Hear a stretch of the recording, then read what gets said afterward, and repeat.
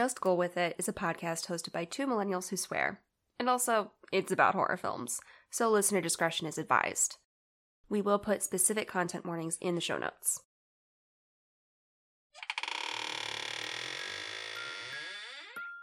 Boo!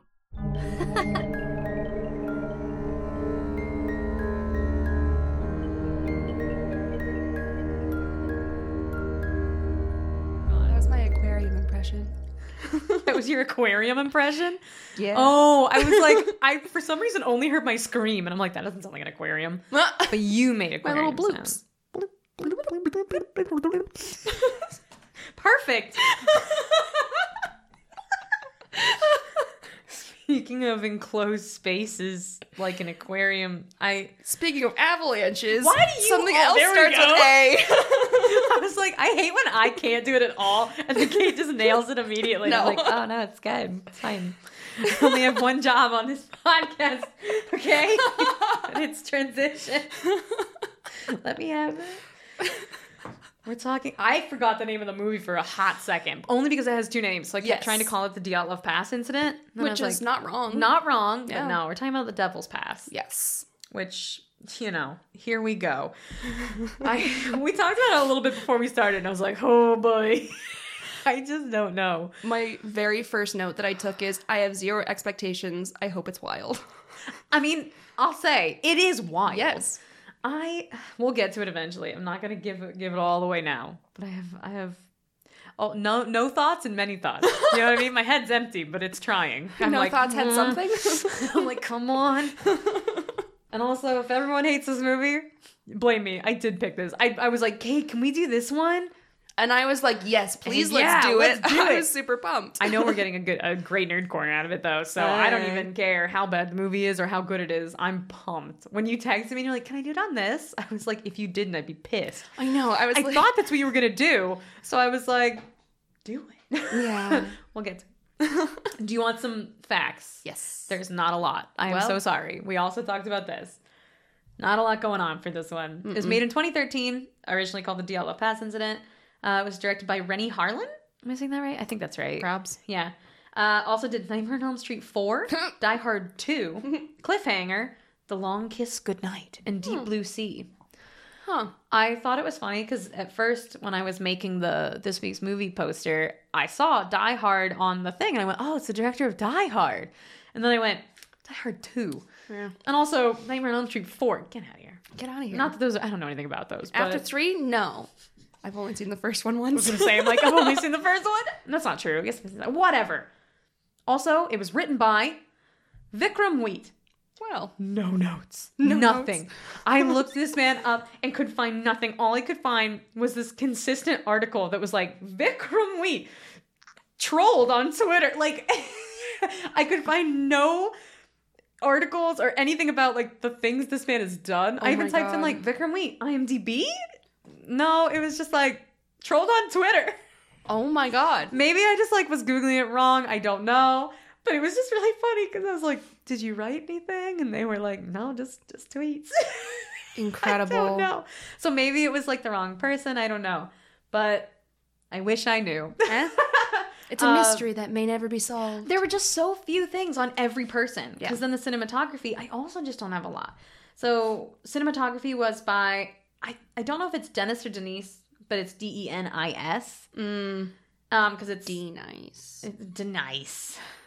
Denise Alarcon Ramirez. So I don't know if it's Denise yeah. or Dennis. I know have it's no idea. it's a man, but I don't Yes. know how to pronounce it Donnie? correctly.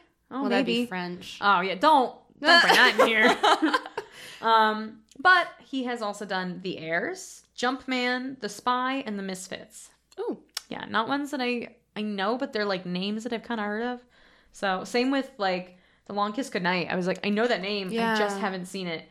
But yeah, and then the music was Yuri Potienko. Yes. Potienko. I hope that's correct. I'm gonna say approximately a dozen Potienko. Russian names later, so it'll You got come for this. me. You got this. So the music, Yuri Potienko.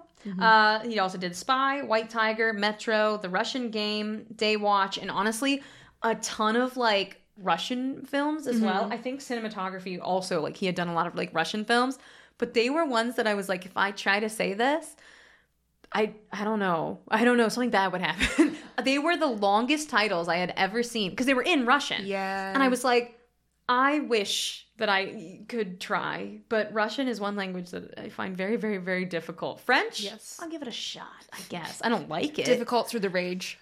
Right, but Yeah. like, Russian's very difficult. So people who speak Russian, I'm always very impressed. I think it's a very difficult language to learn, but very cool. Very cool language. But I couldn't pronounce those movies, and I was like, he's done a lot. So Yeah. keep that in mind. Mm-hmm. And then for some reason, I couldn't find the budget. I looked in so many places. I even was just like, this movie, how much? How did it, blah, blah, blah. And it was just like, no. But I can tell you how much it made. I have no idea. Truly no concept. So this would be like worldwide. So this is like, and I think this would be total, the whole run of the film. 3 million. You're really close. It's only 5.3. Oh, okay. Yeah. I was like, this is a shot in the dark. No, you were absolutely super close. I Okay. was expecting that number, but because I don't know how much it was like it cost to make it, Yeah. I was like, oh, it kind of sucks. I like knowing how well it did. But that honestly, more than I thought. So Yeah. He said he intentionally like cast no names, where it's like unknown actors that had never done anything. I think Gemma Atkinson was like the outlier there, Yeah. but she was just great, so whatever. But they wanted it to be very much like I read that too, that it was like they wanted it to be very sort of Blair Witch, where they're like, you know what? And one of the reviews I read was just like a fresh take on the Blair Witch. It's hilarious, but I don't know if that's intentional or not. that is the most accurate summary. And I was like, yeah. Yeah. I don't know. But those are my notes. Incroyable. I don't want to recap it. But you have For to. you, I will. Thank you. Oh, God. College students are making a documentary about the Dyatlov Pass incident, and things get too real. Oh. Whoa! It was pretty good. It's not my best work, but it's pretty good. No, that was good. Yeah. Yeah. What do they have to say? Oh, sorry, I was distracted. I was like, My brain was spinning out, and it was like, too real, too avalanche. And I was like, Kate, that's nothing. Kate, let it go. too real, too avalanche.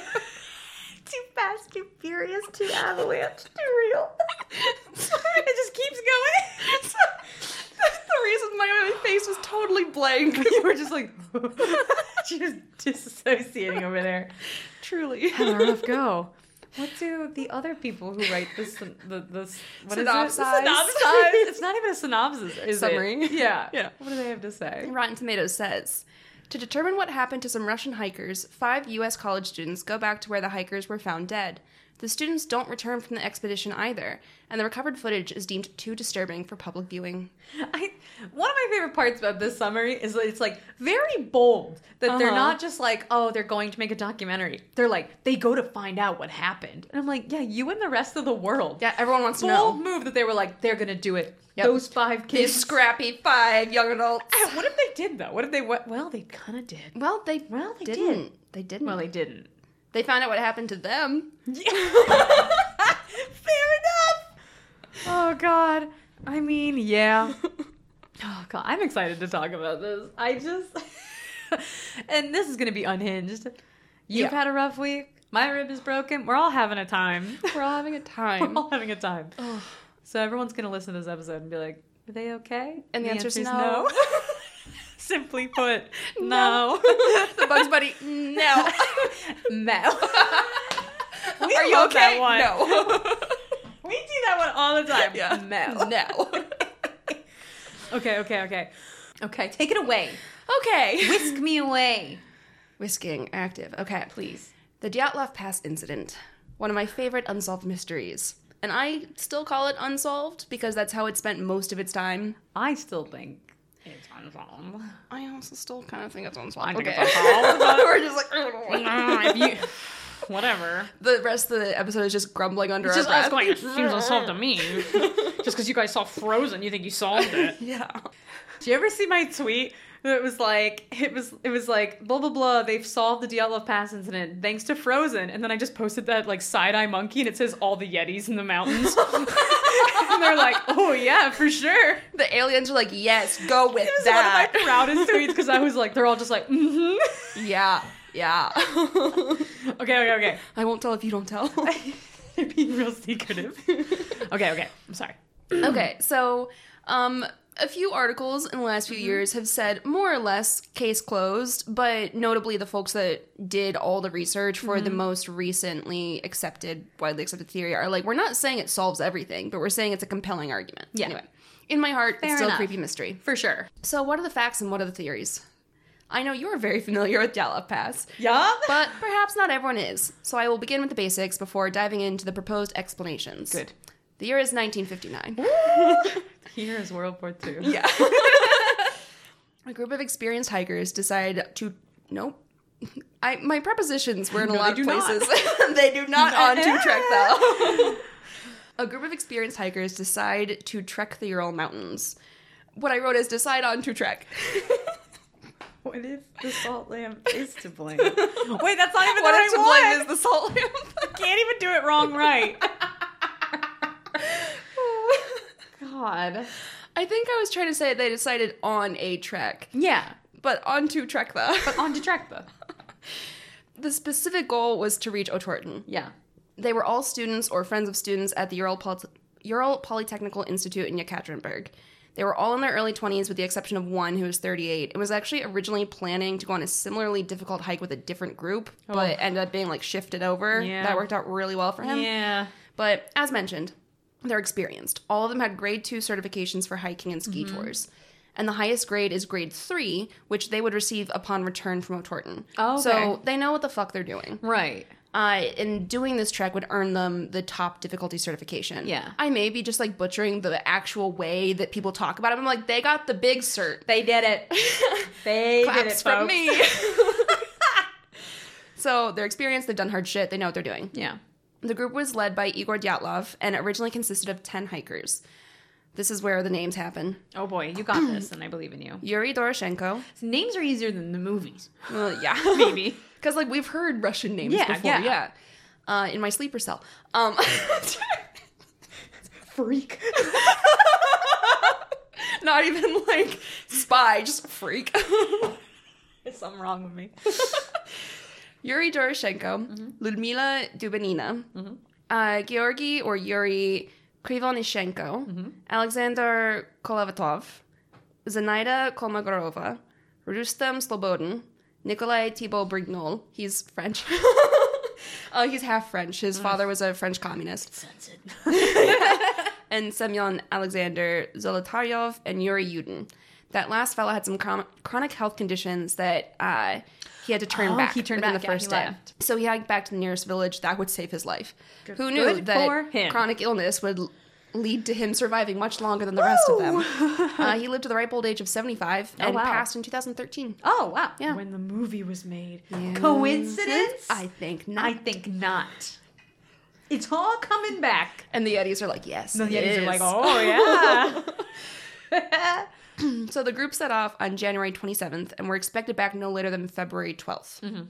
Yudin did say, however, that before he left, Dyatlov indicated he believed it would be later than that. Okay. Regardless, the hiking plan submitted and approved had them returning by Feb 12th. I'm sorry. I work in, tech, and so I'm just so used to saying dates as, like, Jan 1, Feb 5. Feb 12th, and I was like, hell yeah, I love this. You guys, you're like old buds with February. You're just like, I got you. I shorten it. Yeah, we're on, like, first name terms, you know? They won't let me call them that. No, it's just because I'm broken by my job. I'll just be like, yeah, Q1. Okay, get it back to me. We'll circle back. I work in construction. My brain is broken. Ugh, I don't like what my brain has become. February 12th passed without incident. No, it didn't. It passed without communication. I was going to say, I'm like, I feel like there may have been an incident. And then nothing happened, and they all went home. This movie is a wild speculation. Yes. They're all fine. Yeah. Oy vey. February 12th passed without any communication from the group. They said that they would telegram when they got back into the nearest town. So those that were concerned gave it a few more days because it wasn't uncommon for treks to take a bit longer than expected. Right. A few days, give or take, was really normal. And Dyatlov himself had said he thought it would take a bit longer than originally planned. However, by February 20th, they decided that the team should definitely have made it back by then, and relatives of the hikers pressed the institute to take action. The Ural Polytechnical Institute launched a rescue group of students and teacher volunteers, and then later the police and army joined the search, along with some helicopters and planes. And I know that the way I structured that sentence makes it sound like the helicopters and the planes were like willing participants. Right. They're like, we want to join. We'll get in there. Put me in, coach. Helicopters are just begging. It's buzzing. They're whirring. 6 days into the search, on February 26th, on the slope of Kholat Syakhl, I have it written out in like I didn't say anything. I believe you. Searchers found the abandoned tent badly damaged. This was not just alarming, but also very confusing.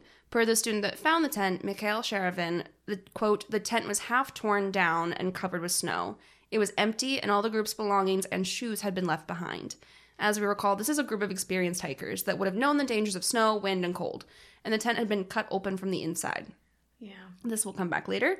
But in order to set up their camp, they had cut a shallow trench into the snow for their tent. Like, that's just apparently part of setting up a tent on a snowy slope. Slowy snope. Slowy snopes. It's like, I avoided saying it, and then I had to bring it back to be like, I could have slipped up. It's a beautiful name for a baby girl. Slowy snopes. Come here, Slowy. Chloe's old news. Slowy now. Yep. Back to the discovery. Yes. So, leading away from the tent were 9 sets of footprints. Based on those tracks, no one was wearing a full pair of shoes. Some folks were barefoot, others had socks on, some had a single shoe. But no one had managed to get both shoes on their feet before cutting their way out of the tent and running into the snow. Yeah. They followed the tracks as far as they could before they were obscured by snowfall. Nearly a mile from the tent. They do everything in kilometers, but this was like 0.9 tenths or something of a mile. So nearly a mile from the tent. At the edge of the woods, they found the remains of a small campfire, a large pine tree with broken branches up to 5 feet up from the ground, and the bodies of Krivonishenko and Doroshenko. They were dressed only in underwear and they were shoeless. What the fuck? I know I've heard it before. Yeah. It doesn't matter. It surprises me. Yes. Many theories posit that the broken branches on the pine tree indicate that one of the hikers had attempted to climb the tree to get a better line of sight on something, probably the tent. But I've read other theories that say the hikers pulled branches down to build a campfire. That's kind of what I thought. Personally, like, that's my, like, I think that one makes more sense if there's than, like, a campfire next to it, that's what I assume. Yeah. But one of the early podcasts that I listened to, because I've listened to, like, every podcast I can get my hands on. One of them was, like, were they trying to climb to escape something? And I was like, and they just cartoon kept breaking branches. Right? Like, I think maybe they were purposely trying to break them. But it's scary thought to be like they were trying to climb, but then they couldn't. Right. And then they died of no external trauma. Okay. Oh, that's so weird. So weird. So between that pine tree and the tent, they found 3 more bodies. Dyatlov, Kolmogorova, and Slobodin. According to the investigators, the posing of the bodies indicated that they were trekking back to the tent. And they were spaced out. So, like, one of them fell, 2 of them kept going, another one fell. But they were on their way, like, they were heading back to the tent based on the position of their bodies. Yeah. So that's 5 of the 9. There are still 4 hikers missing at this point. They would not find their bodies for another 2.5 months. Oh my god. Yeah. I mean, it makes sense, but holy shit. In May, they did find the bodies of Thibaut Brignon, Dubinina, Kolovatov, and Zolotaryov. I did it better the first time, probably. I forgot that I kept saying names, and I was like, made it over that hump. And now I'm like, oh, you were too proud. Oh, no. Pride cometh before the fall. So they found the 4 bodies of the remaining hikers at the bottom of the ravine, not far from the pine tree. Yeah. 3 of those folks were notably better dressed for the circumstances than the other hikers, and signs pointed to them stripping the clothing from their fallen comrades. So Dubinina was wearing someone else's torn and burned trousers and had another hiker's jacket wrapped around her left shin and foot. So, like, they were wearing clothing that their dead friends had been wearing. So the theory is that their friends fell and they were like, I still need warmth. And they wouldn't want me to suffer if, it's just survival. So all 9 hikers have been accounted for. But Why did they leave the tent? Why did they cut their way out? Why were they not clothed for the weather? How did they die? And why were they under a tree and in a ravine? The weirdest shit. Yep. The facts presented so far are the ones that make the most sense. Right. I was like, those are the facts that I'm like, yeah, okay. Yeah. Now we'll get into the slightly weirder shit. The first 5 bodies found had no fatal injuries, and it was presumed that they had died of hypothermia. Tragic, not surprising given the weather conditions. Right. But then the medical examination of the remaining 4 bodies started shaking things up. 3 of them had fatal injuries. One had serious skull damage, and the other 2 had major chest fractures. This is a direct quote from Wikipedia. According to... Oh, I did not prepare myself to say this name. You got this. According to Boris Vozrozdeny. There we go. There's a lot of Z's and H's in here. Vozrozdeny. Yeah. The force required to cause such damage would have been extremely high, comparable to that of a car crash. Notably, the bodies had no external wounds associated with the bone fractures, as if they had been subjected to a high level of pressure. Thank you, Wikipedia. Who stepped on them? Who stepped on them and left no bruises. So, all 4 of the hikers found in the ravine had soft tissue damage to their face and head. Of note, they were in the running water of a stream. Yeah. That could have played a role. But the injuries, one was missing her tongue, eyes, part of her lip, skull bone, and facial tissue. Another was missing his eyeballs. Someone was sans eyebrows. And the forensic expert quoted earlier said these injuries were likely incurred after death due to their location in a stream. Right. A lot of people will say it's highly likely that animals were scavenging. Possible, but not determined. Right. No one was like, oh, I see those claw marks are very fox-like. Right. Like, there was no... It's just gone. Yeah. So the first theory to be floated was that some of the indigenous folks in the area, the Mansi, had attacked them. This did not hold water for a variety of reasons. First and foremost, there was no motive or history that would indicate violence from the indigenous reindeer herders. There was literally no record of them ever attacking anyone. God. They were like, oh, well, they were probably on their sacred mountain and they were on a mushroom-fueled trip and attacked them. And I was like, okay. What? Yeah, that was actually one of the theories. And they were like, first of all, that wasn't sacred land. Second of all, we don't actually like go to sacred sites very frequently. And also, no. So presumptuous, but okay. But okay. And then some say that the Mansi translation of Otorten is don't go there, or the translation of Tlaloc is Death Mountain. But according to one article I read, an interview with a Mansi man says that's a mistranslation. And according to him, Otorten is actually Mountain of Swirling Winds, which would be apt as we'll cover later. Right. And from what I found, Tlaloc isn't Dead Mountain, but Barren Mountain. As in, there isn't shit to eat or hunt there. Right. So it's barren, it is dead of things. Why would you go there to hunt? Right. It's not like, oh, death on the mountain. It's like, always there's not shit there. It's like, no, there's just nothing there. Yeah. Secondly, I mean, Barren Mountain still makes it terrifying then. Yeah. And it's like, what if there's no animals, nothing to hunt? Yeah. Who took their eyes and their tongue? Who took it? Who took it? Who took it? Secondly, there was no sign of struggle at the camp, nor any footprints that indicated anyone other than those 9 hikers had been there. There was also no external injuries indicating a fight or a scuffle. So that didn't stop the authorities from detaining and questioning Mansi folks for weeks. Yeah. And the relationship between the Mansi folks and the government in the area was not good. Right. I mean, most indigenous folks are mistreated horrifically by the governments that have taken that area. But they were like, yeah, if one of us had been actually credibly accused of it, they would have taken all of us. Because they would just exterminate us. Yeah. It was very clear, this is not Ugh. So they were eventually cleared and asked to help in the search. They're like, you did it. All right, maybe you didn't, but can you help? Can you help? Oh my God. You have the mind of a killer, help me out. They're like, I got myself in a pickle. Oops. God, what the audacity. Forgive and forget, right? God. Yeah, so between the first 5 and the final 4, there were, 2.5 months-ish. Right. And so they were like, hey, can you help us out here? And it was actually a Mansi hunter assisting in the search that found pieces of Ludmila's sweater, and that discovery led them to the ravine and the final hikers. Oof. So not only were they falsely accused, they also helped find the remaining hikers. Jeez. Yep. Though not all parts of the legal inquest were available at the time, journalists had access to parts and were able to report the following items. These are all in addition to the facts that I have established and shared.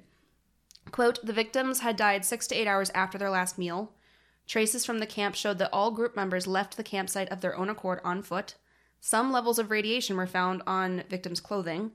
but not consistently across all of the Right. victims. Just like I've heard from 1 to 3. Right. It's kind of inconsistent. To dispel the theory of an attack by the indigenous Mansi people, Vrazrasdani stated that the fatal injuries of the 3 bodies could not have been caused by human beings, quote, because the force of the blows had been so strong and no soft tissue had been damaged. Released documents contained no information about the condition of the skiers' internal organs, and there were no survivors. Oof. Yeah. The inquest ceased in May of 1959 because there was not an identifiable guilty party. Yeah. The official conclusion was that they died of, quote, compelling unknown force or compelling natural force. I've seen both of those quotes used interchangeably, and it's like the reports were published in Russian, and so like we're doing translations and Right. stuff. So there were also reports from folks who attended the funerals that said the skin on those first 5 hikers looked unnaturally tanned, like a deep red-brown. Some of the bodies were said to have orangish toned skin and gray hair. There were also reports of strange orange lights in the area, and an unrelated group of hikers had like reported that. Yeah. And then there were also abnormal levels of radiation on the clothing and or bodies of some of the deceased. So that was just like a collection of some of the weird shit at the end there. God. So let's talk theories. Please. Because I promised someone that I would give these theories a shout out, even though I can't spend time on them, some folks have laid the blame on Yetis or aliens. Pretty sure it wasn't Yetis or aliens. I don't think so. Moving on. But you never know. You never know. So we already debunked the theory that the Mansi people had anything to do with Right. it. Next up, we have paradoxical undressing, wherein during hypothermia, you suddenly feel like you're overheating, start taking your clothes off, and then you Right. freeze to death. The first 5 were not super well dressed, but the other 4 were clothed in what looked to be pieces taken from the bodies of the other 5. Right. So it doesn't really hold up that all of them died No, for because that. that would explain why some of them didn't have clothes. Yeah. They maybe did, and then obviously they took it. Yeah. So it's like we can't be like, oh, they were undressed the whole time. We don't know. No. It also doesn't explain why they left the tent in the first place. Right. So it just or explains... the shoes. No. 'Cause, like, none of them had shoes. Like, No. full pair at least. Yeah. So, like, that's not paradoxical undressing. They clearly tried. Yeah. Because some of them had socks, and yeah. Yeah, and it's like people were putting on the clothing that had been on other people, so they were Right. actively putting So clothing they're trying on to be after. warm. Yeah. Yeah. So, paradoxical undressing doesn't have a ton of support, Right. or like on its own. Right. Next up, military tests. This is a popular one. This was the late 50s. Tensions were high among countries, but everything's Yeah. been figured out since then. Nothing's wrong anymore. Yeah, we're all good Yeah, now. we're all good. There are a range of theories in the realm of military testing, but 2 of the popular ones are that a radiological weapon was dropped in the vicinity. That can be ruled out generally because there would have been high radiation levels across all hikers, not just Yeah. one or a few. Right. The other theory proposes that parachute mines were being tested in the area. oh. Parachute mines explode in the air instead of on the ground and have Right. apparently resulted in heavy internal damage without external trauma. I don't know a ton about this theory, but it's not like a leading theory. No. There wasn't a lot of space It's dedicated to this interesting, one. but... Yeah. Now we'll get to the weather or location related theories. Right. First up, we have infrasound. This is one of my favorites. Not Oh, I'm because I think excited. it's likely, but because I think it's fascinating. Right. Are you familiar with infrasound? No. Okay. So firstly, what is it? Hiccup first. Yeah. Secondly, what is it? Yeah, of course. It's sound with a low enough frequency that it's outside of the typical range for humans to hear. Some studies indicate that it can cause feelings of awe, fear, and or nausea.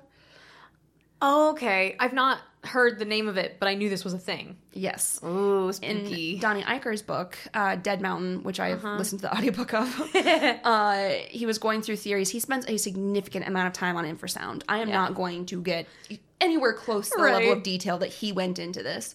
But based on his research and interviews, he posits that it was created by the wind coming off and around the mountain and an induced panic in the hikers.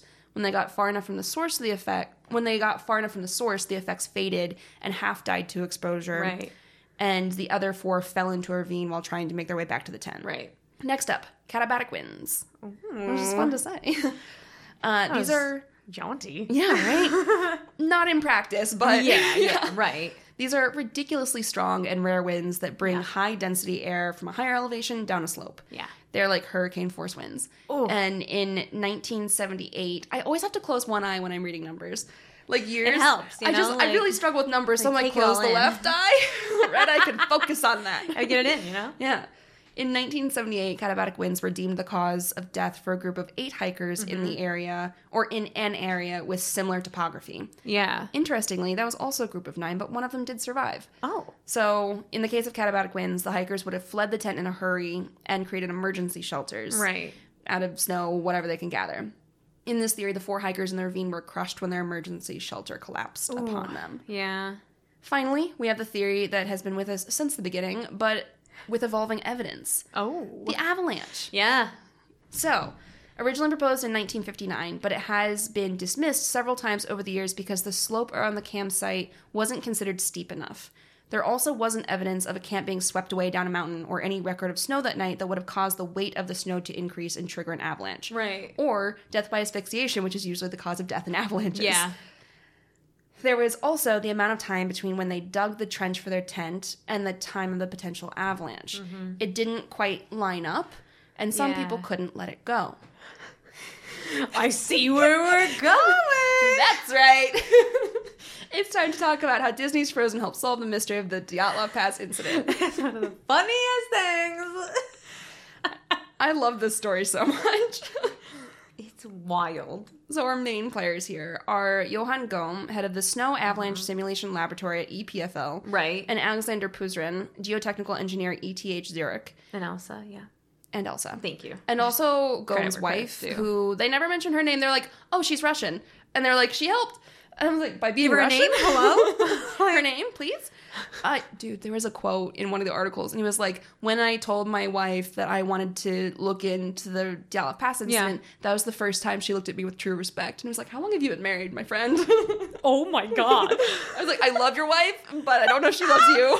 First time? Oh my God, I hope you've been married like a day. Anyway, holy shit. I need to find that article because it made me laugh out loud. It was probably said with like, ha ha ha, first time she, but I was like, I picture it like Haunted. It was the first time. Wild. A wild thing to admit in an article. Yeah.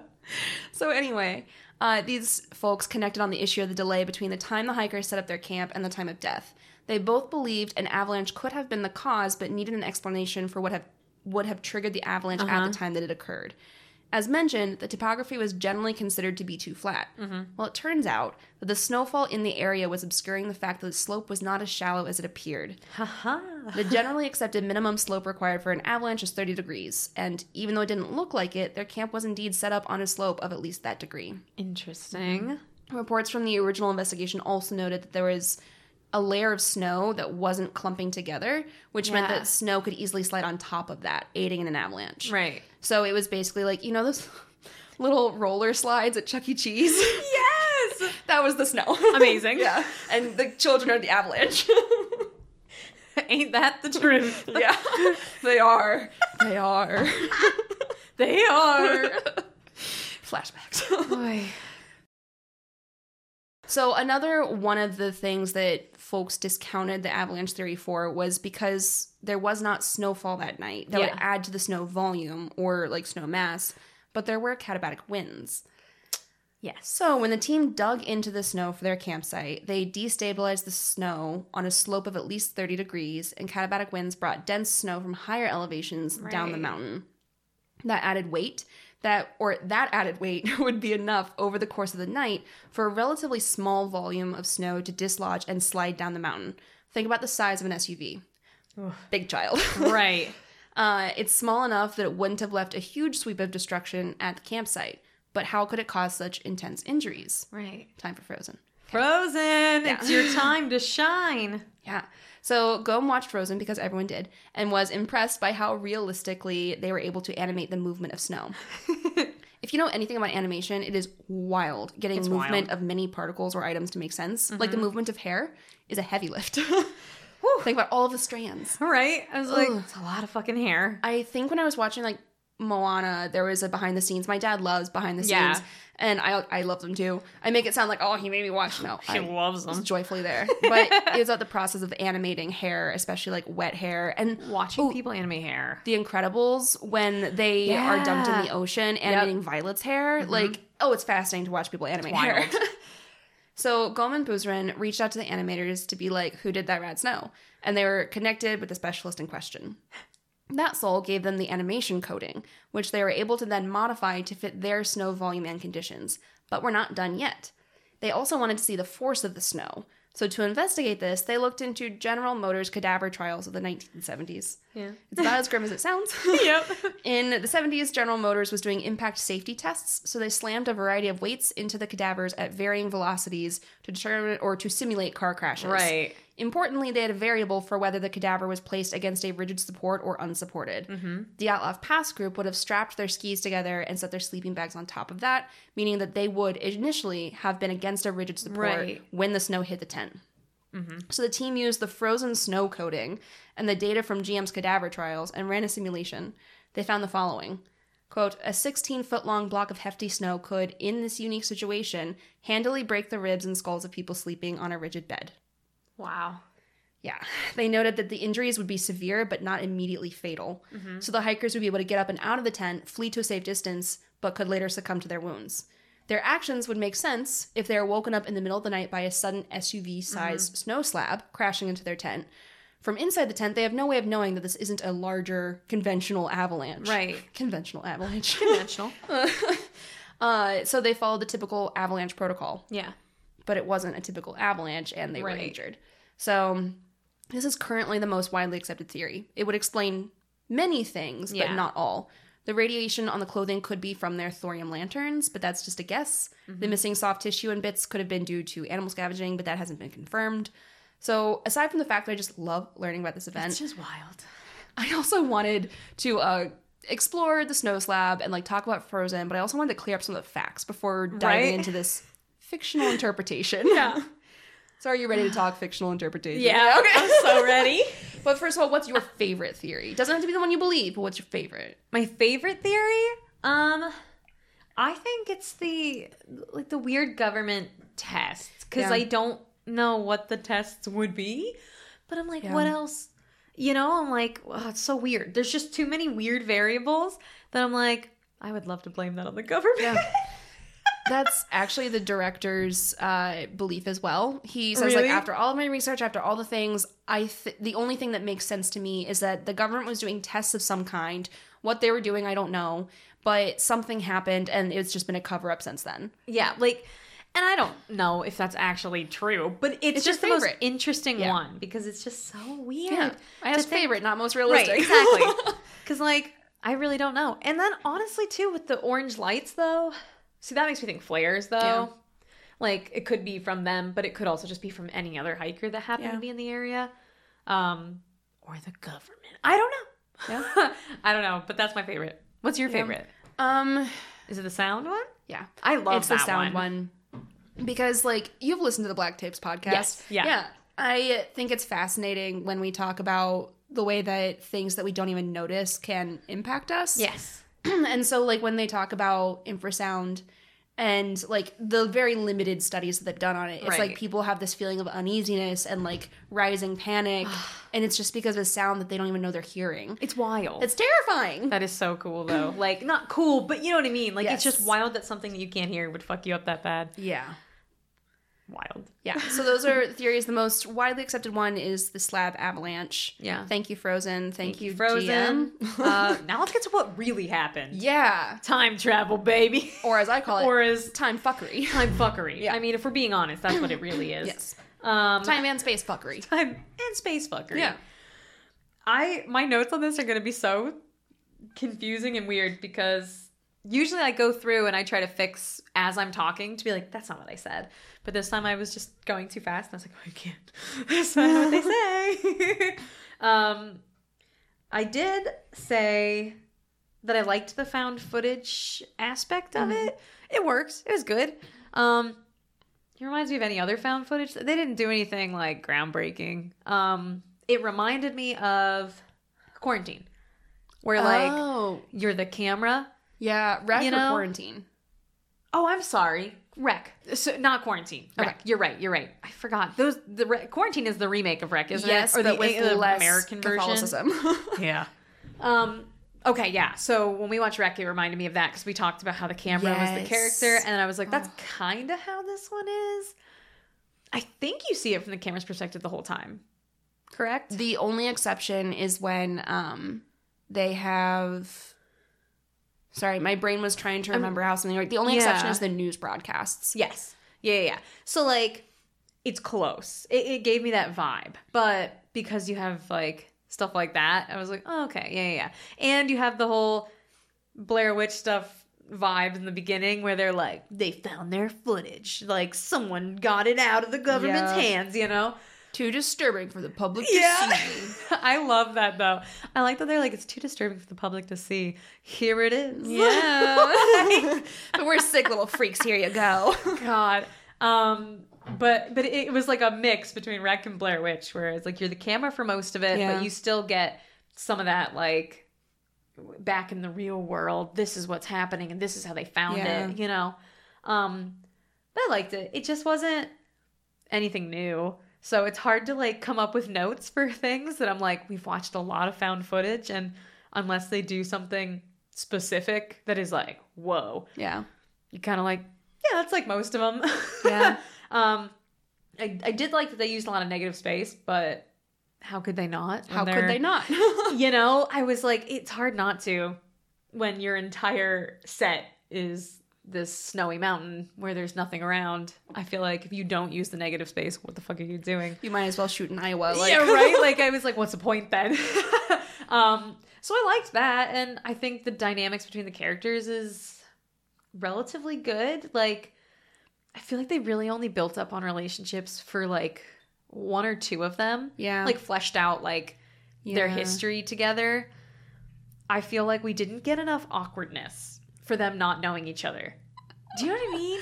Yes. No, I know what you mean, but before you said that, we didn't get enough awkwardness, and I was thinking of all of the very prolonged awkward moments. It's like, we got enough, but of the, like, not knowing each other. Yeah. Like, specifically, like, not the dialogue's fault. Specifically, like, I feel like it would have been funnier to watch them not know each other and get to know each other more. Yeah. I feel like they went from being like, I've never met her, but she's got great boobs. You know, that was, like, their one horrible moment, and then they just went from being like, now we're drinking together. We're best friends. I don't know. I also got JP and Jensen mixed up for the longest time until I could, like, reliably differentiate them. But they looked so similar. I know. So you're like, what? And that doesn't help. They're all in these bulky clothing. So, like, I mean, that's not your fault or anyone's fault. You know what I mean? It's like, they're just wearing a lot of hats. Yeah. But yeah, like, I feel like, I wanted more, I don't know, character, like, I want it to be more character driven, but it's hard. I was ultimately very confused by the characters because Jensen and Holly had, like, this weird back and forth where she was like, oh, you don't have any game, and, like, homophobic joke here. Right. And then he was like, no, like, I can't get any because, like, everyone thinks I'm dating you. And she's like, haha, you wish. Right. And then long silence. It was like, does he wish? He's actively pining for Denise. Like, I was so confused by what they wanted us to think. It was just confusing. I feel like they were forcing these characterizations of these people on us, but not giving any proof of it. Like, they were like, everyone thinks I'm dating you. And I'm like, there's no proof of that. Like, I'm not getting any vibe that he was into her. There was no chemistry. If anything, it was very brother-sister. Yeah. And I was like, I know that sometimes in movies they do that purposefully to be like, oh, they're a brother-sister vibe, but secretly they're actually in love. No, they really did feel like they were related. Yeah. Because the whole time he's zooming in on that girl's boobs, being like, nice, hot. So I was like, I don't know. So it was... You're correct. I was very confused, and I wanted it to be fleshed out more so that way when, like, the action started, like... You care about them? Yeah, like, I wanted to care about them, or I wanted to understand why they cared about another character. Yeah. Like, they made... Oh, God. Is it JP the one that... JP's the one that knows shit and is not outwardly unkind. Andy is kind of a dick. Right. He knows what he's doing, not as much as JP, and he's the one that films all the girl. Yeah, he's a shitty. Yeah. And who's the... Jensen. Jensen, okay. Yeah. There was that part where... Is it Denise, I think? The sound? Yeah. So when Denise, like, dies in the avalanche, he, like, loses it, right? And he's just like, you left her, blah, blah. And I'm like, I get it. You're upset. But, like, they wanted us to feel like he was upset because he liked her so much. He said, I don't want his sloppy seconds, like, hours before So it that. was so annoying because I'm like, you have him treating her like a piece of meat, but then he's yelling at him for doing that to her. And now all of a sudden she dies in this avalanche and we're supposed to believe he's, like, heartbroken about this. where are these emotions coming from? Because all the time, the most we got was just jealousy. Not, like, deep care, but just jealousy. Like, I don't know what she sees in him, and, like, blah, blah, blah. Yeah. And it's like, you just sound like every fucking 15-year-old boy right now. And it was just so... Exactly. It was like, you don't like her for anything other than you don't have her. Yeah. So someone else is with her, so you're pissed. And then all of a sudden, he's heartbroken. And I'm like, I just don't believe it. It was not compelling to me. No. It was not an unknown compelling force. No. I need the unknown compelling force. To hit me right in the heart. I think that I would have... Because, like, I suggested this movie a while ago. I put it on the list. I really liked it when I first saw it. Mm-hmm. But I was also a lot younger when I first saw it. So I think that I was just, like, obsessed with this mystery. Yeah. There was a movie about it. And I think that the end is genuinely really wild and cool. Yeah. But then watching it again with all the knowledge I've been given, this curse that's been bestowed upon me to know things, I was like, damn. Because I think I could forgive how not great some of the special effects are and how, like, it doesn't look that amazing if the characters were just believable and also if I cared about them. Yeah. But I didn't. So, yes. And Yeah. also, I was fully taken out of it by the dialogue in a lot of different parts. Yeah. Because of the way, like, not just the way it was written, but the way it was delivered. And I have, like, two specific things that are, like, the two different qualms that I have with dialogue. I have one that really confused me, and Okay. I literally had it written down to ask you because I didn't understand. Mine are, like, time periods of Oh, qualm. It's okay. not, like... So, the first one is the way it was delivered when they're outside of the survivors, the guy Yeah. that turned back. They're like, oh, like, he's in this mental hospital, like, all that nonsense. Right. And then they're getting pushed out by the guards or orderlies or whatever Yeah. at the place. And, like, how did he die? Like, the way she screams that was just, like, so...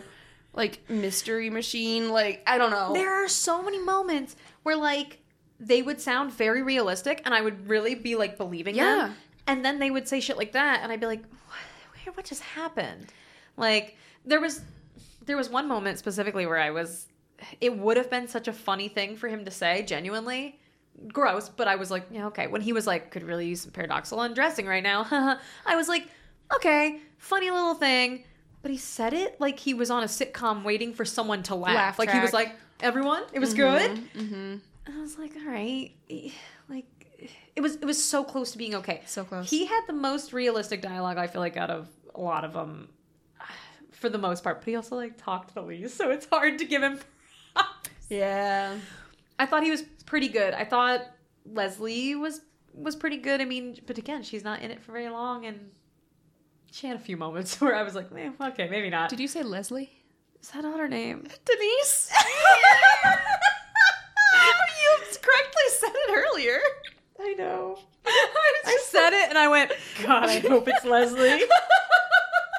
Did you not hear the hesitation when I went, Leslie? And then I kept going because I was like, don't stop. You're already there. I was like, she invited me in with that hesitation. Oh my Question. It's Tony Shalhoub all over again. I was like, correct me because I don't know. Whatever. Denise, yeah. I almost said Leslie. I was like, whatever, Leslie. Okay, Denise. She was okay for some of it. And then other times, well, you know, and you can say that for all of them. Is the blonde girl Australian? Okay, so my very first note. You tell me your note, and then I'll tell you what I wrote.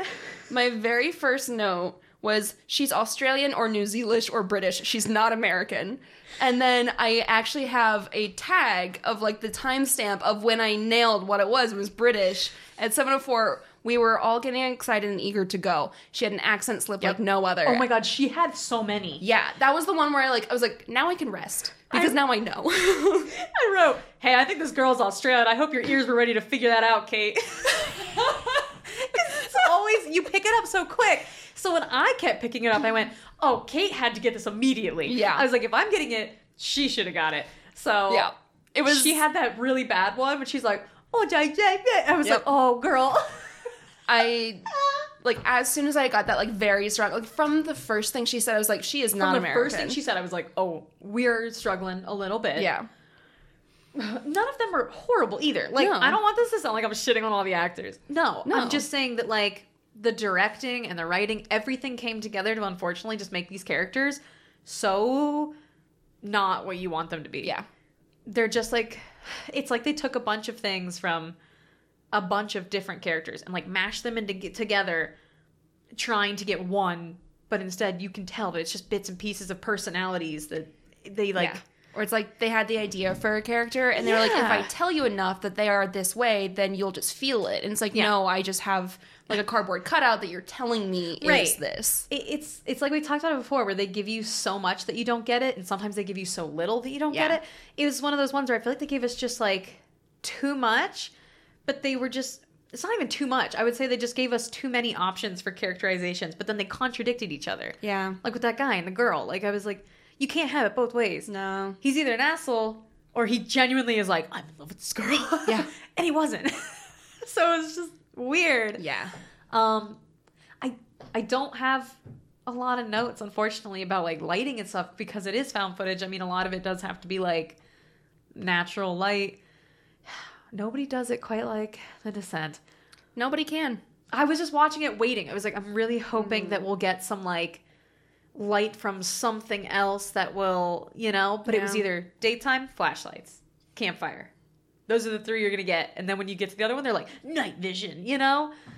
I will say that they did spend to me, it felt like the appropriate amount of time in complete pitch darkness. They did. Where it's like, they were like, hold on, I need to find this. And I it's liked like, that. I appreciate when it is the right amount of time. Yes. And you can't see anything. It is genuinely completely dark. I think that was one of my notes, as I said, like, I had no special notes about lighting. I was like, these ones are especially hard to do, like, great lighting, I feel like. So, no fault to them. But I did say, thank you for committing to the darkness. Yes. Because it's like, if you're gonna do dark, don't do movie dark. Especially in a found footage. No. Because, like, why would we be able to see it? You gotta give us a fucking reason. Immersion. Exactly. Because Rec did the same thing, where it was like, they made it dark for a long time. And in you're like the attic, and you're like, sense. well, this is the rest of the movie, okay? Yeah. So I was very happy with that. I will say one scene, I keep saying, I will say. One scene that I did actually like, or moment, was when the guy from like the past picks up the camera. And he's like, yeah, I love that. Because he's just like walking around going, the fuck is this thing? Yeah. Because at first I didn't understand. I was like, why is this guy just like filming the floor and not getting anything? And then I realized like he doesn't know what it is. He's truly just like, what the fuck? Yep.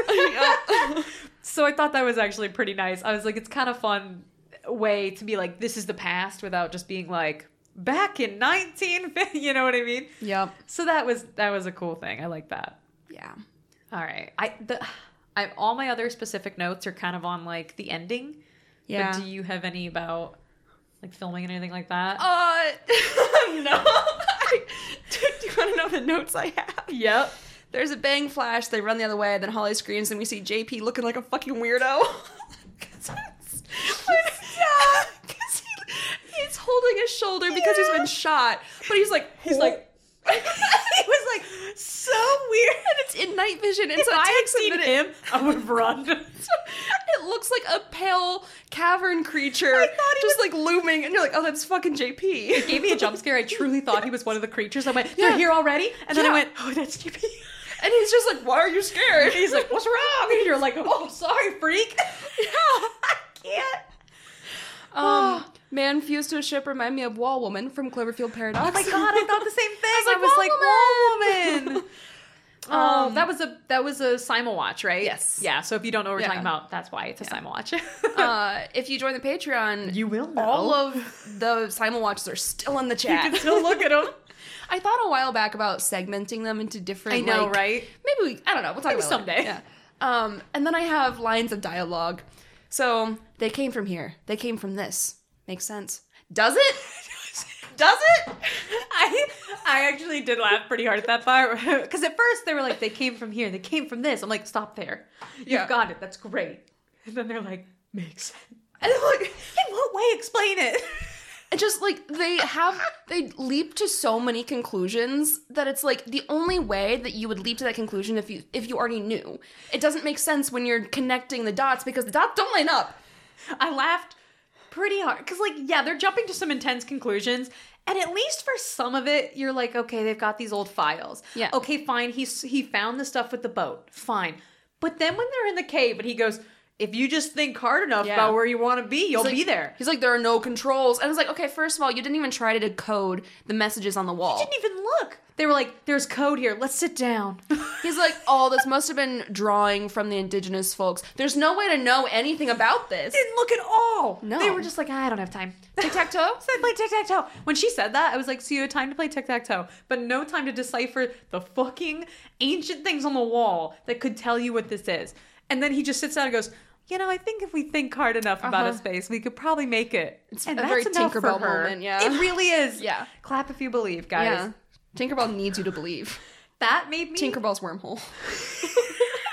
I hate it, actually. Yeah. Welcome to Tinkerbell's Wormhole. I am Glitter going to just Disney. spits out Do you somewhere think in that... It's a new ride, actually. Yeah. You go in and then, well, Yeah. God help you. We Yeah. hope you come. If you think hard enough, it's all Yeah. right there. You know, Yeah. if you think hard enough, you'll come out somewhere. Space It's is basic totally science, on, Kate. but time is the questionable part. Yeah. Yeah. I was just furious when he's like, don't worry, I got it. I'm like, and how? Why? They also made him a little know-it-all and also Yeah. someone who knew nothing. Yeah. And so they start at the beginning with like him debunking all the theories. Like that's Right. part of the introduction. Like they set him up as the conspiracy theorist. So like of course he would know about the Eldridge and like all these things. Right. But like they set the scene for him to connect these dots, but they didn't give it to us enough. So like they're showing us like journals and they're like Right. having him info dump, but at the same time like they're like, this wasn't a lab, it was an execution chamber. And I was like, that's a leap. It was a leap.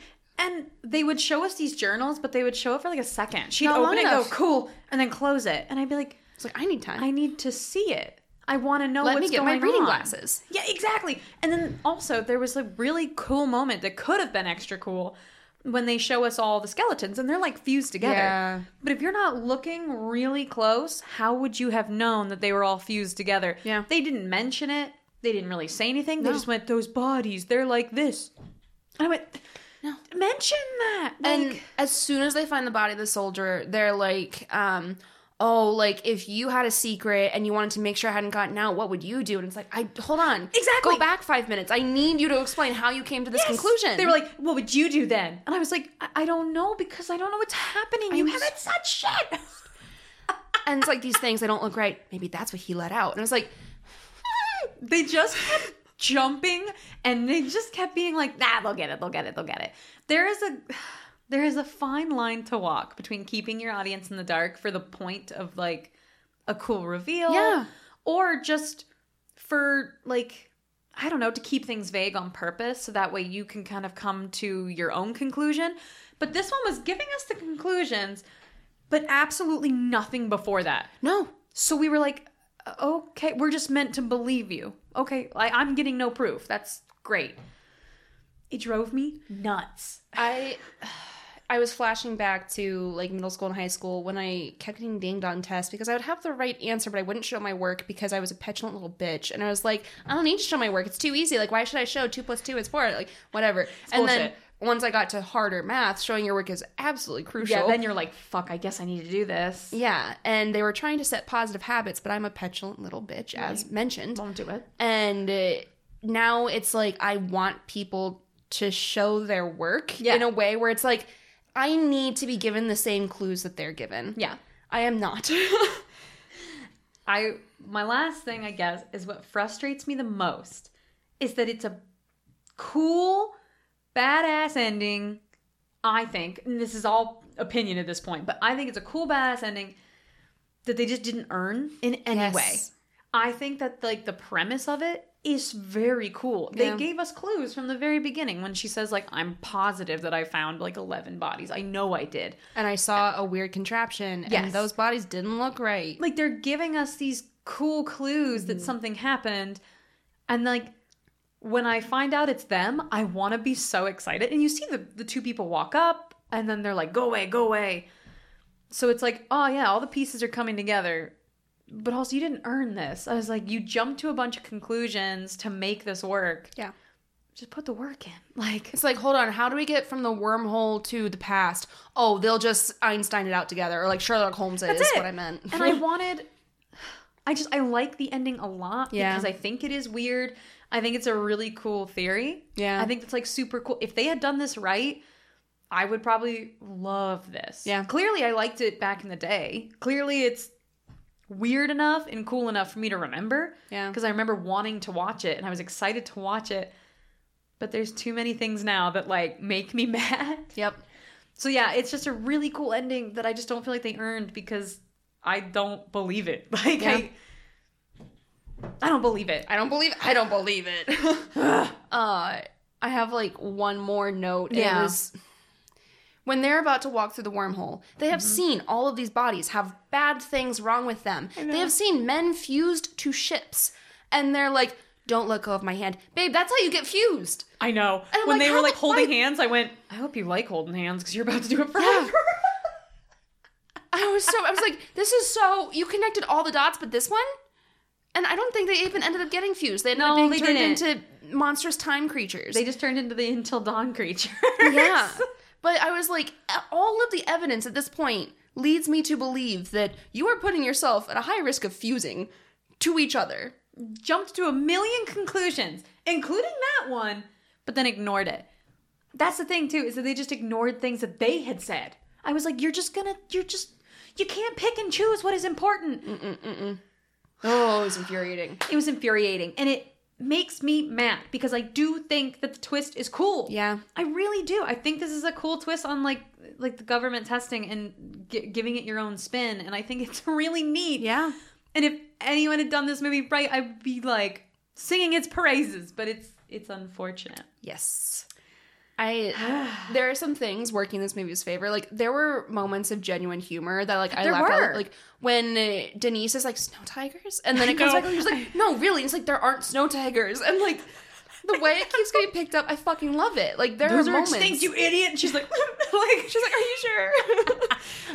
I also, the moment with her eyelashes, I do have a question about that in a second. Yeah. But when her eyelashes are frozen, and she's like, my eyelashes are frozen, they're all like, and she goes, it's not funny. She's like, guys, I'm scared. I actually loved that, because at first, I did the same thing. I went, Yeah. that's hilarious. Yeah. And then she went, I'm not joking. Yeah. Their eyes are just closed. Can you explain this moment to me? Because I didn't get it. Maybe you can, maybe you can't. He fixes her eyelashes, and then what's-his-face steps out of the car and goes, whoo, is it cold in here? And then they just, like, fight. Yeah, What the fuck was that? One of the guys, I had to watch this scene 3 times I to did figure too. I out who watched was it who. twice, and I was like, I don't get it. So JP, Andy, Denise, and Holly were in the back. There was room for someone in the front. Oh, so he was in the front. Okay. Yeah. I was so confused. Yeah, Jensen was in the cab of the truck. Okay. Because he got out, and then immediately, just like, they started fighting, and I was like, what is the matter? Yeah. I didn't realize that he Yeah. was the only one in the... Yeah. Okay, now it's funny. Yeah. I get it now. All right. You can have that one, guys. Good job. But that was bookended by homophobic jokes. Right, I know. And hella misogyny. The misogyny is out of control. Like, the way they're talking about Denise, and then, like, the way they're laughing Literally about, the first like... thing you see her is her tits. Yeah. Like, they zoom right in. And I'm like, really? No, and, like, to This me... is 2013. And, like, the way they're laughing about Denise being filmed with or without her consent. And they're like, oh, poor Denise. Like, all sucks for her. And I'm like, that's not okay. Right? I'm like, it's not even like a little bit like, oh, geez. No. No, it's fucking awful. Oh, I was pissed at that part. Got mad. So, dialogue, delivery of dialogue, jumping to conclusions, misogyny, homophobia. But snow tigers. But Snow Tigers? Snow tigers. And, like, cool twist ending. Cool twist ending. Yeah. They didn't earn it. You know? It was It's an like- unearned ending, It's like if a dog peed on the floor and then you gave it a treat. You can't do that. You're never gonna learn. Yeah. Reinforcing bad I would behavior. give a dog a treat too. I still Yeah. love them. Dogs But- are so sweet. So sweet. I can't help it. But that's I think that's all my notes. Those I are just my notes.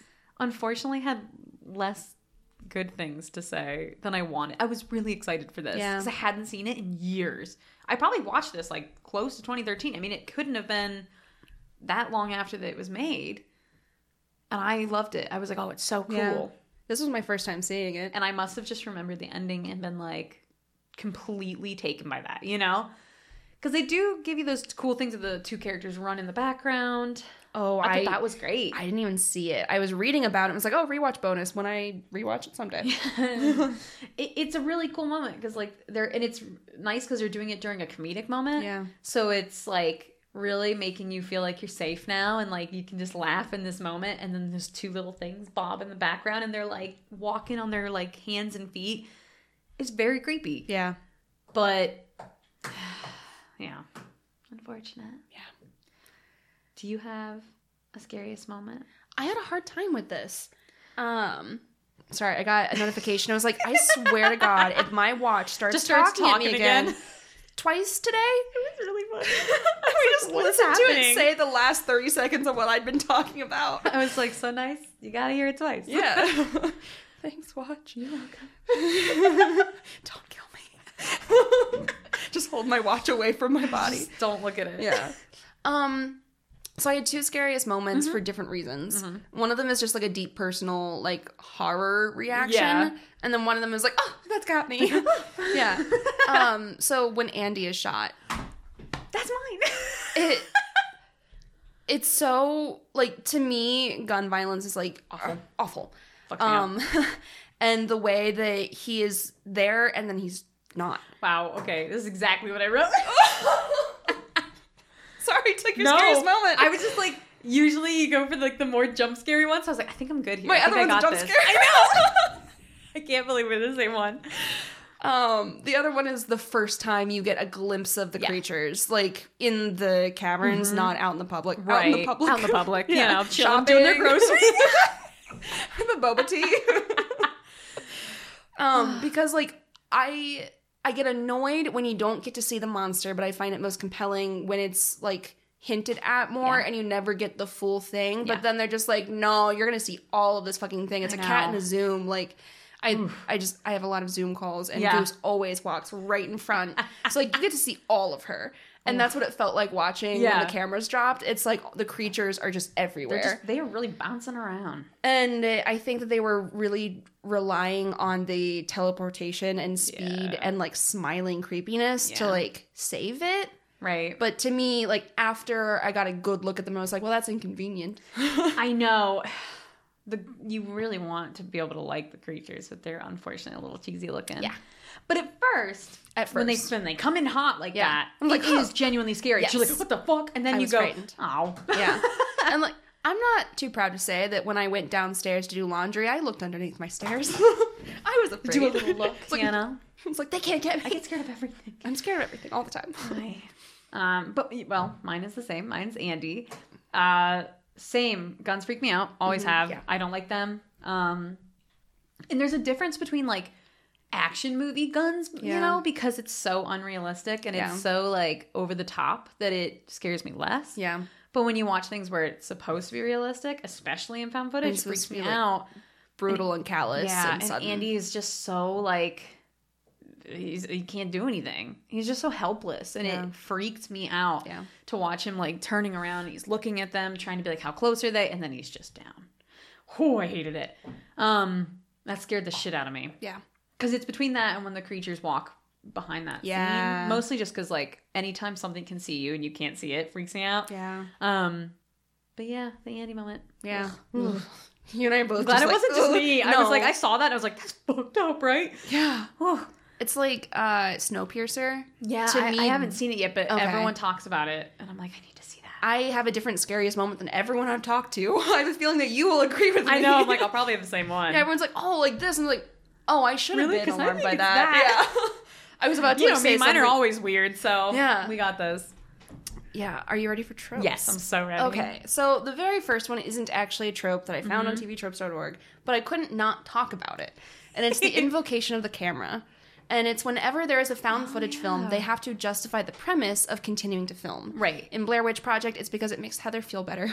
I love that. I know. In Paranormal Activity, they're trying to figure out what's happening while they're asleep, and it's set up on a tripod so they don't have to physically tote the camera everywhere most of the time. And Mika's a little dick. Yeah. Who can't let it go. Yeah. Dick.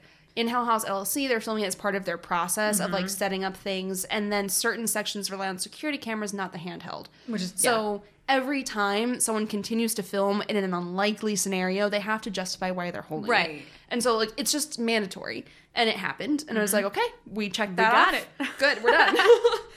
Another tenet kind of a lot of found footage or dialectic camera point of view is apocalyptic log. It's just classic. Yeah. Where it's like, we already know in advance that it's not going to go well. Why was the footage found? Right. And we just watch the devolution into madness or death. Or Right. both. Okay, the next is like a group of 3. Black site, government conspiracy, and playing with syringes. Okay. Yeah, those are 3 different tropes, but they all kind of work together. Yeah. Along with abandoned laboratory. Oh, yeah, that happens. But that one overlapped enough with the others. I'm just like, okay. So a black site, I had to Google it because I was like, I know this is a military term, and I was like, is there like a racist origin of this term? And I couldn't find one. Oh, okay. If there is, I'm very sorry. I Right. looked for it and I couldn't find it, but that does not mean it doesn't exist. Right. But it's like the way that we talk about like dark versus light is Right. probably very racist. Yeah. But the term black site is like people know about the location and they know that there are secrets inside, but all knowledge stops there unless you have top secret clearance. So like Area 51. I was supposed to say like Area 51. Yeah. It's like, oh, we know something We all is Bermuda there. Triangle. We're all like, well, I mean that one's different, but yeah, it's like yeah. we all know. Uh-huh. So it's not a secret that there are secrets there, but the secrets Yeah. are secret. Do you want to hear a funny story? Always. When I was little, like pretty young, like 5 maybe, I was so scared of the Bermuda Triangle that I would beg my mother not to go on vacation there. Why she would, I don't know. But I was so scared. I was also very afraid of it. I used to be like, Mom, please. I was like, don't go. And she'd be like, why would I? I also begged her not to go to Egypt.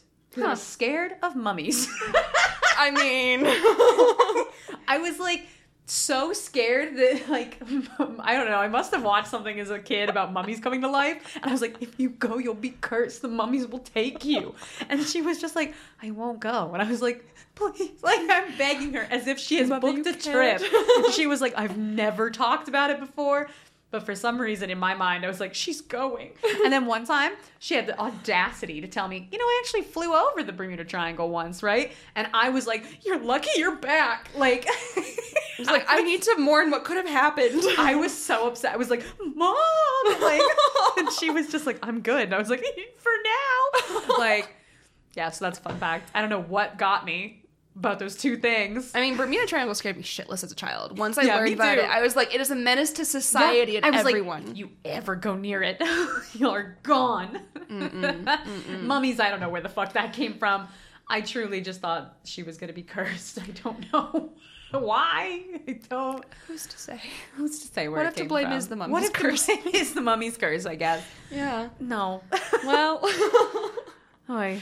after Black Site Yeah. is government conspiracy. Uh-huh. It goes hand in hand with Black Site. So Of a course. fair number of theories around Dyatlov Pass in the film and in real life hinge on Russians hiding involvement either directly or tangentially. Right. Where it's like, they weren't trying to bomb a campsite, No. but they were testing in the area and Right. oops, something happened and we don't want that to be known. Right. And then playing with syringes is unethical testing generally upon humans, but can be on animals as well. Yeah. And in this case, it's implied that the Russian military was sending people into the wormhole to test teleportation shit. Yeah. And was like killing the experience when they Right. came back wrong. Ugh. Yeah, so they were doing stuff in the abandoned laboratory that was Right. unethical. Yeah. Not great. I think it's fair to say unethical. I would say. Yeah. Foreshadowing. Yeah. Rewatch bonus. You already mentioned Right, the yeah. rewatch. There's another one though that I saw on TV Tropes that I remember there being another one and not catching it on this watch. it's not visual, it's auditory. What was it? 'Cause So I remember it's when JP is screaming as he's being attacked and they're running, he's yelling their names. Is he yelling to have them come back, or is he yelling because he recognizes the faces of the creatures? Oh. That one might be a bit of a stretch, but someone brought it up and I was like, maybe. Interesting. Okay. Because we only really know that the creatures are them because of the angel tattoo, wing. yeah. But I don't know, that he was all up close and personal with them. Right. Like, maybe he knew. Maybe. So that's a potential. Right. But there is like the other rewatch bonus Yeah. of like the skulking That was creatures. cool, yeah.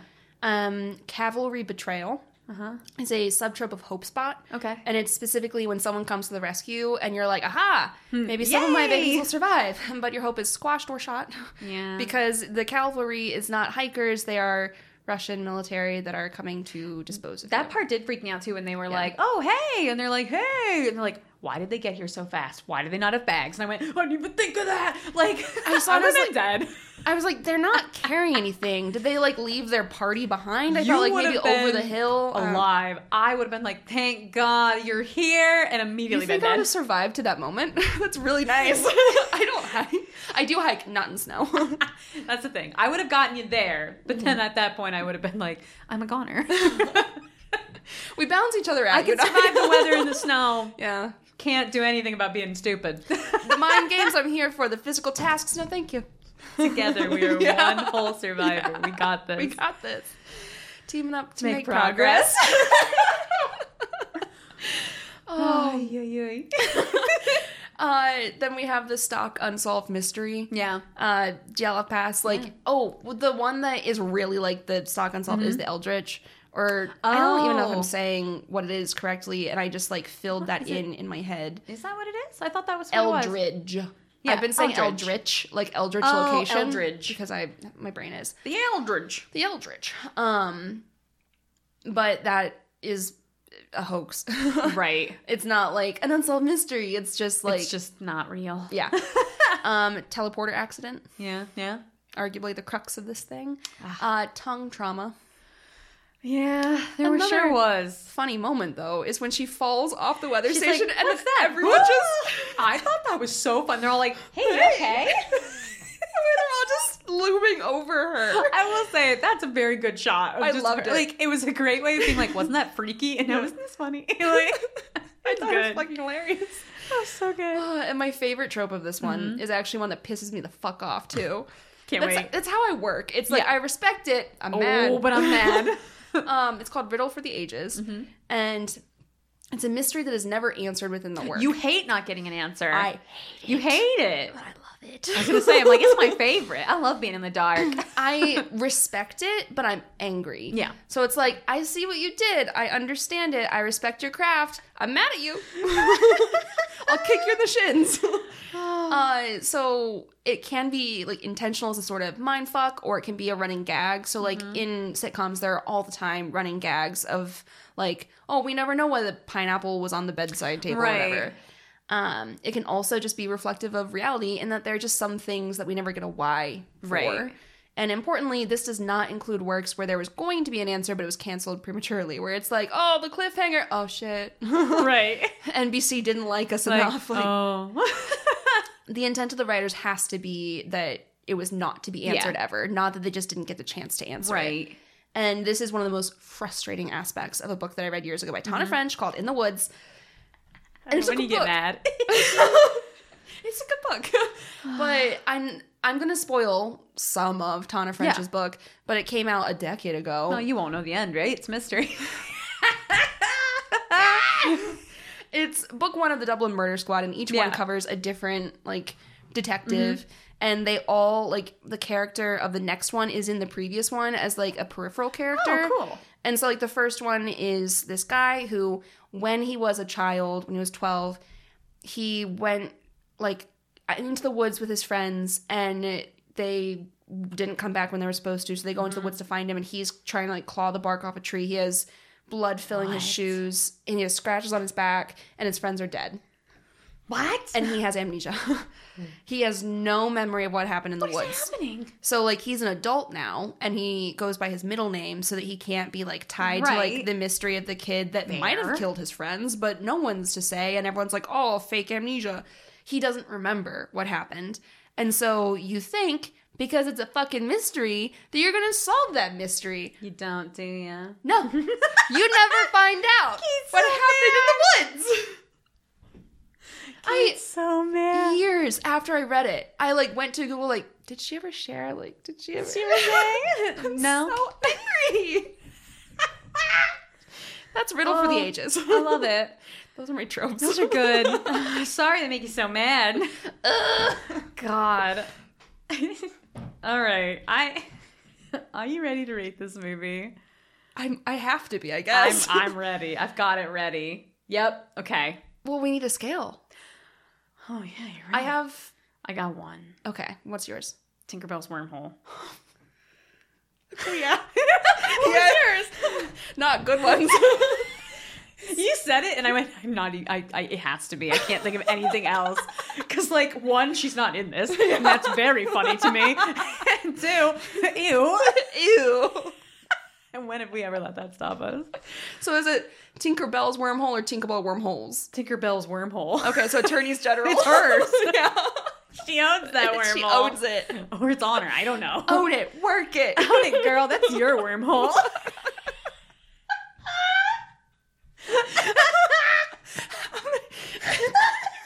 I don't know why that got me so mad, but that was so stupid.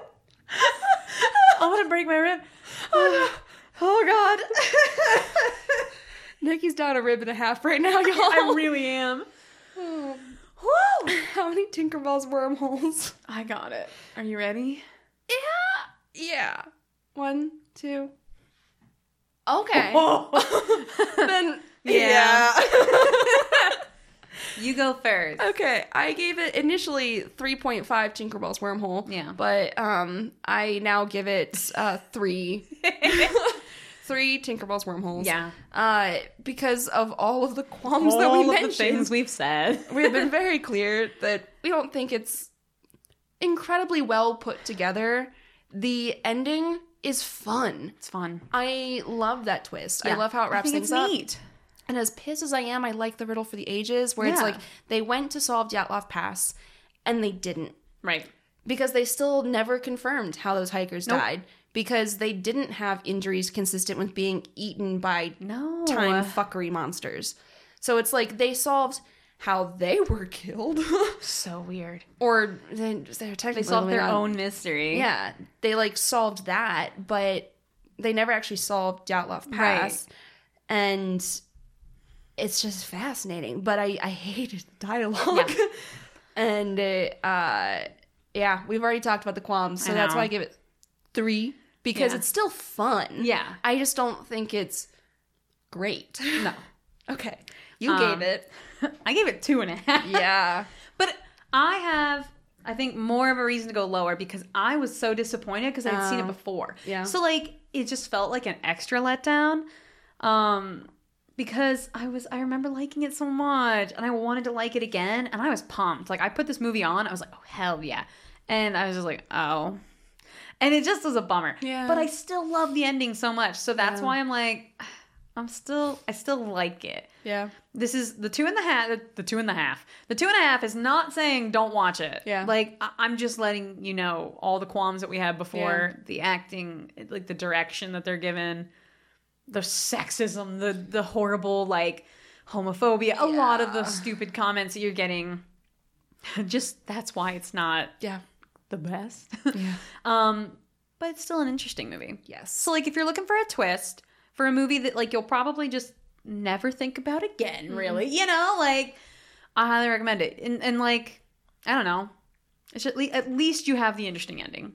Yeah. Even if the special effects and the creatures don't look amazing, it's more the premise that I think is really neat and how some of the things from the beginning come back to play. I think that's really neat. Yeah. But, you know. It feels like maybe a movie that you put on in the background when you have like friends over doing stuff and then like Yeah. no one really pays any attention to it. Right. And you're like, oh dude, this is when shit kicks off. And That's then people like literally watch it. and like, I have no context. And you're like, don't worry, you don't need it. You really don't. So it feels like that. It's just something like, I would also say it's good for friends, but it's also one of those ones you can watch by yourself. Yeah. If you're like me and sometimes you put on a movie just to have noise. Because, like, I'll put it on Yeah. and then, like, I'll be on my phone or I'll crochet. Yeah. And then once the ending comes, you can be like, all right, now I'll pay attention. Yeah. It's one of those. Yeah. So I'm giving it 2.5 Tinkerbell's Wormhole. Yeah.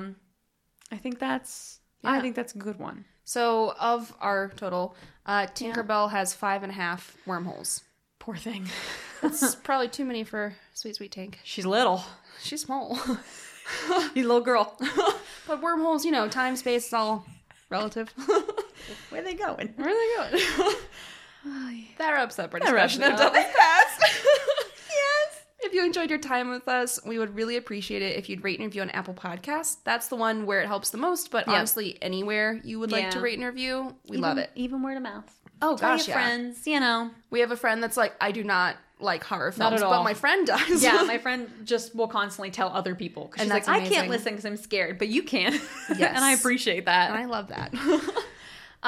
You can follow us on Instagram and Twitter at Just Cool With It, and every Wednesday-ish, usually. Ish. We did it this week. We did. Yeah. Every week we'll post the movie for the week. Yeah. You can check out our extended show notes on our website at justcoolwithitpod.com, or maybe even take a look at our Patreon at patreon.com/justcoolwithit. And we'd like to take this opportunity to thank our patrons. Ready? Kim, Kelly, Nehart, Will, Rachel, Kelsey, Sula, Tim, Beth, Kayla, Meg, Katie, Morgan, Brady, Kenny, Janice, Brian, Jess, and Ada. Woo! Woo! Love those patrons. Oh, they're so sweet. I know. I'm excited for the patron pick. Yeah, for the Yeah. patron pick this month, Yeah. Nikki had the great idea of saying, hey, we have this massive list of movies. Why don't we have the patrons pick random numbers to choose the patron picks? We just always struggle because we're like, Yeah. we have to curate it. We have to Yeah. do this. And then I was like, no. Let them pick. Yes. So yeah, our patrons get to vote on a movie every month. Mm-hmm. And we also have simul watches and we do horror streams. We're never going to get through the game Alien because I'm too scared to move. And you don't want to make a noisemaker. I don't know why I refuse. I don't either. But I won't do it. Because you'd have to backtrack. I And I won't. get it. And I will not. Instead, I'll die the same way 7 A million times. times, yes. Yep. Yes, I will. So if you want to see that. You want to see that? It's a great time. Yeah. Hi. The intro and outro music was created by Anthony Roccazella. The cover art, it's by our very own Nikki Solomon. What would you do right now if I looked behind you and I went, oh my God, Kate, and you were behind you? And then it was just you from another time. What? Does she Punch look my happier than mic, me? man. I ruined it. No! Yeah, she looks happy. She's chilling. Turn around. She's sitting in a chair. What if she was? She's not. Stop it.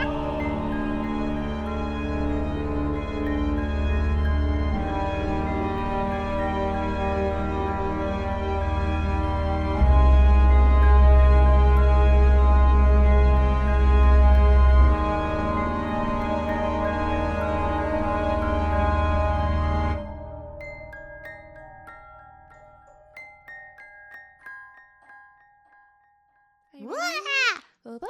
Yeah, it's going.